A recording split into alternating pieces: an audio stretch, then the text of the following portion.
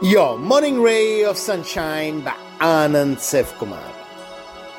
There's a whole wide world out there, and the possibilities are infinite. The options to accomplish whatever we want are in plenty. It's we who restrict ourselves and choose to play in a small sand pit rather than the entire garden. Like if we want to make a film, we make the round of producers and actors and then say, no one's interested. This can't happen. But did we try every language? How about in other countries? Or the indie circuit? Or did we just explore the world we knew and gave up when that didn't work out? Or say it's love that we feel is missing out in our life.